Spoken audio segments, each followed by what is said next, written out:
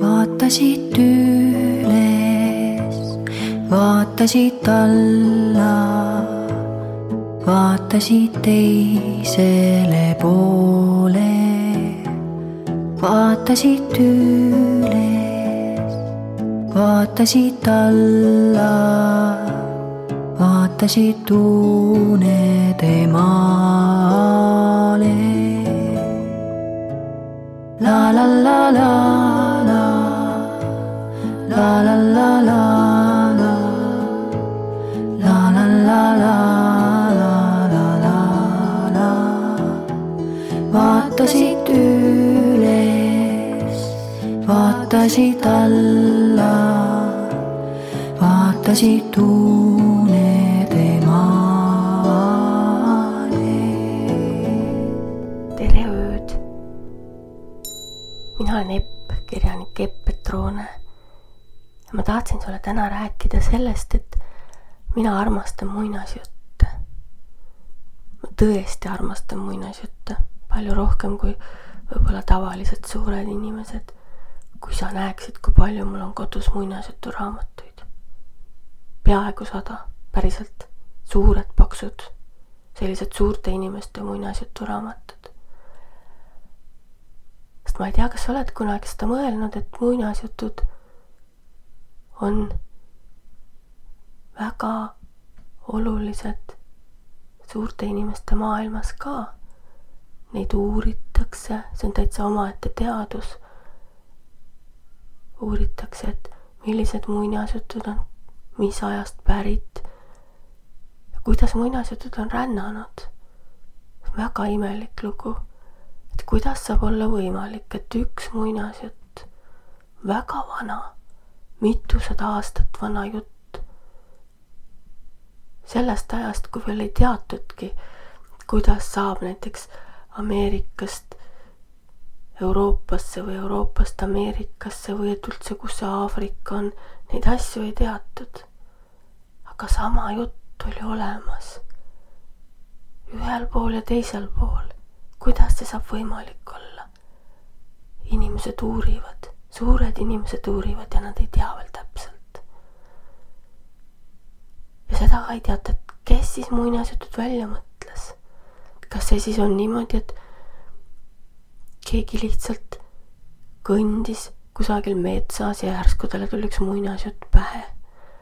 Vaatas taevatähti ja muinasjutt tuli pähe. Kuidas see sama muinasjutt sai teisel pool planeeti tulla ka ühele inimesele pähe? See on täiesti omaette imelik lugu. Ja muinasjutud on sellised, mõnda neist kuulad, läheb meelest ära. Mõni on selline, et jääb kohe meelde. Ja siis ongi niimoodi, et jutustati edasi. Ja siis juba natukese aja pärast keegi ei teadnudki, kes selle välja mõtles, sest seda muudkui jutustati edasi. Sellel ajal ju ei olnud olemas telekaid või raadioid või telefone. Aga ikka inimesed tahtsid midagi mõnusat teha. Ja siis nad jutustasidki jutte. Ja paljud jutud on elanud nii kaua aega ja ikka neid räägitakse üle. Ja mõned on hirmsad ja mõned on õpetlikud. Ja mõned on korraga hirmsad ja õpetlikud. Ja mõned on naljakad ja mõned on imeilusad. Millised jutud sulle meeldivad? Praegu sinul on magama mineku aeg. Ma ei räägi sulle midagi liiga hirmsat. Ega ka mitte liiga naljakat. Sest me tahame ju, et sul tuleks uni peale. Räägingi sulle muinasjutu unest. Eks ole? Sest unedest on ka väga palju jutte. Ma võiks sulle kas või 10 tükki rääkida.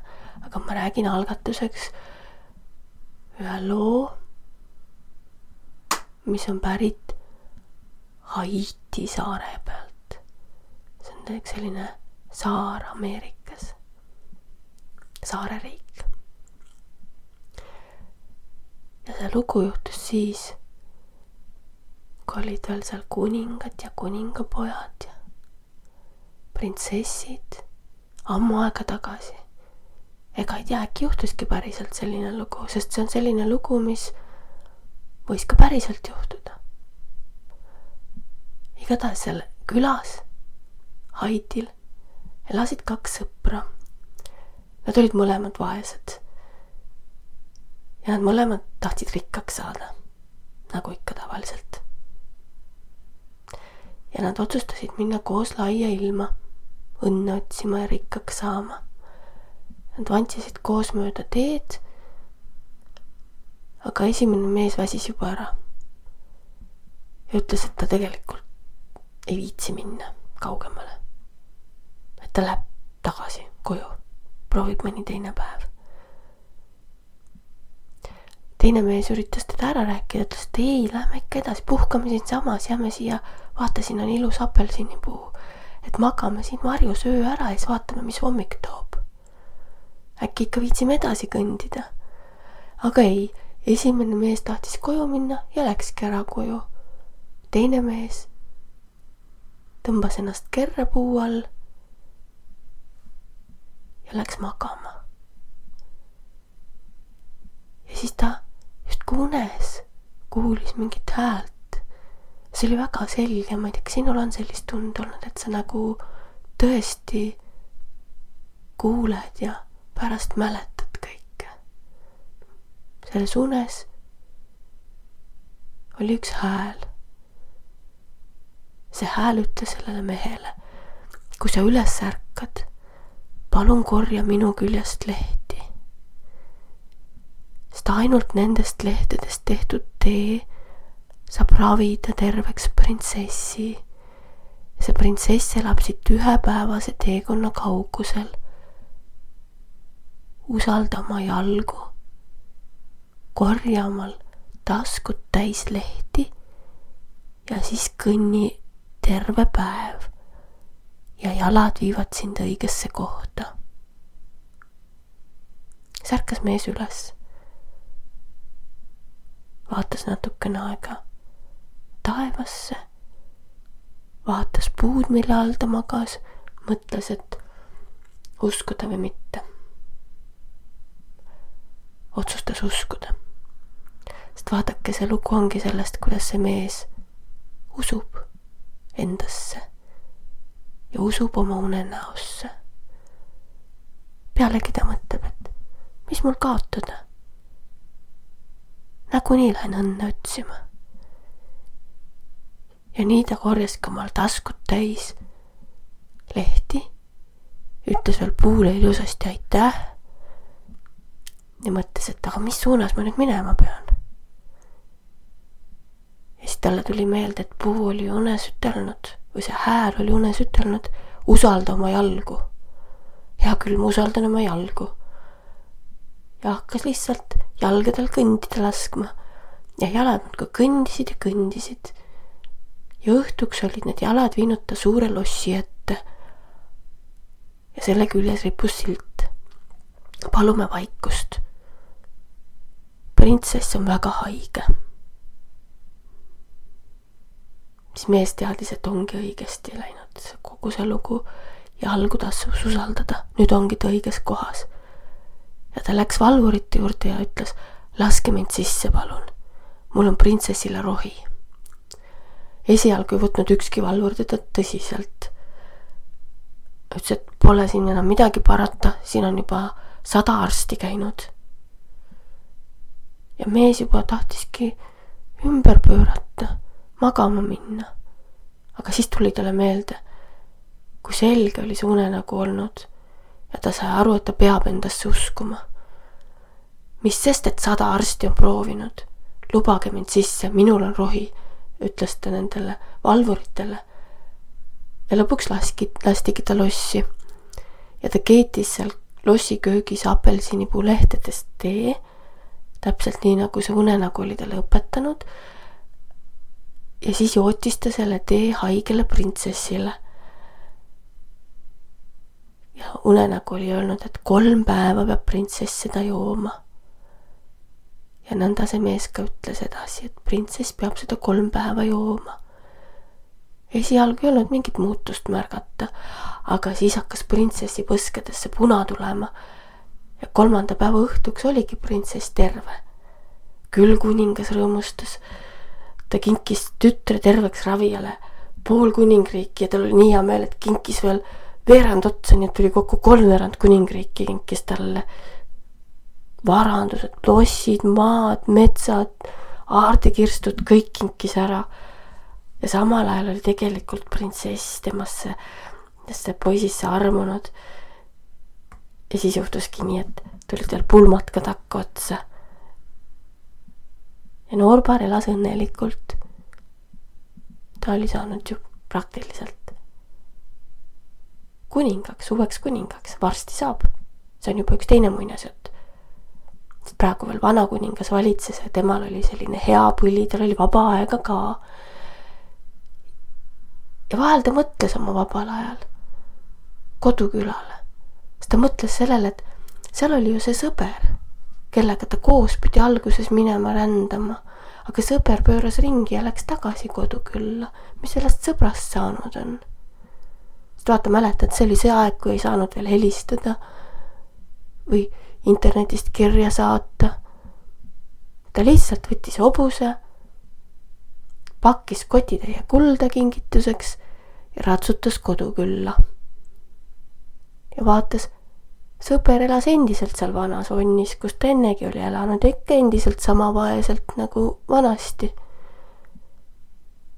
Ja sõber kuulas imestades ära kogu loo unenäost, võttis vastu kullakoti.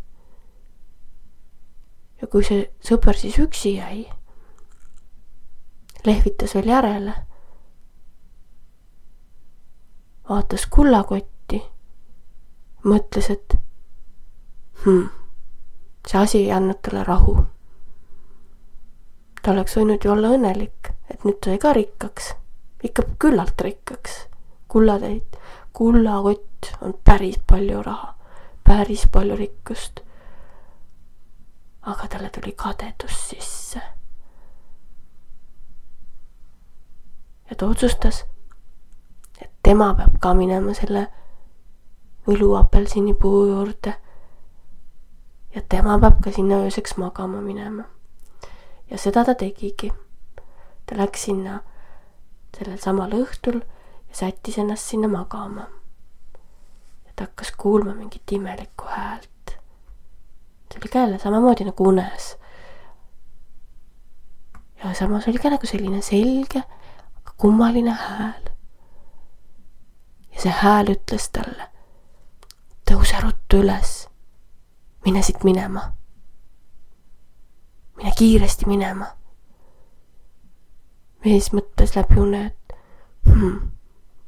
imelik uni. Ei, ma ei saa ju ära minna. Mul on ka rikkust vaja. Ei, ma ei lähe ära.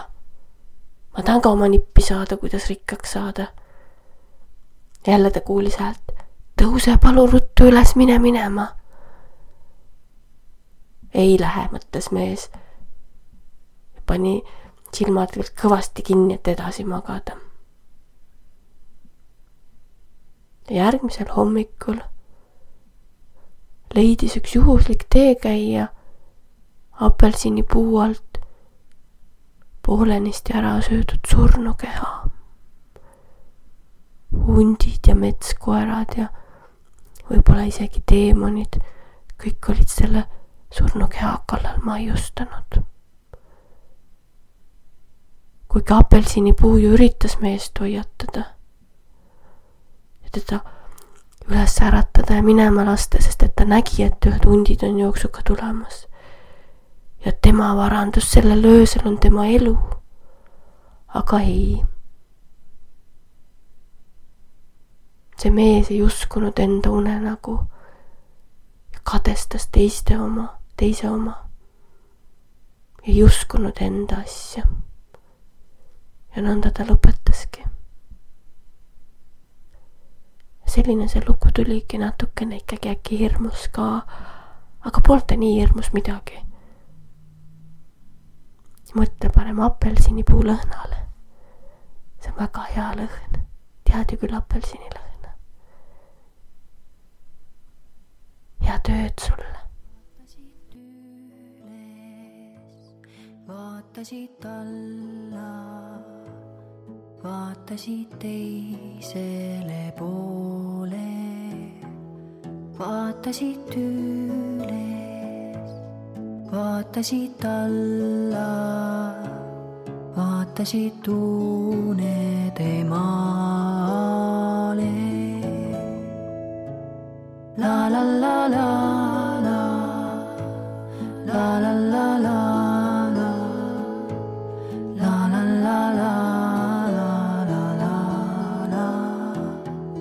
Vaatasid üles, vaatasid alla, vaatasid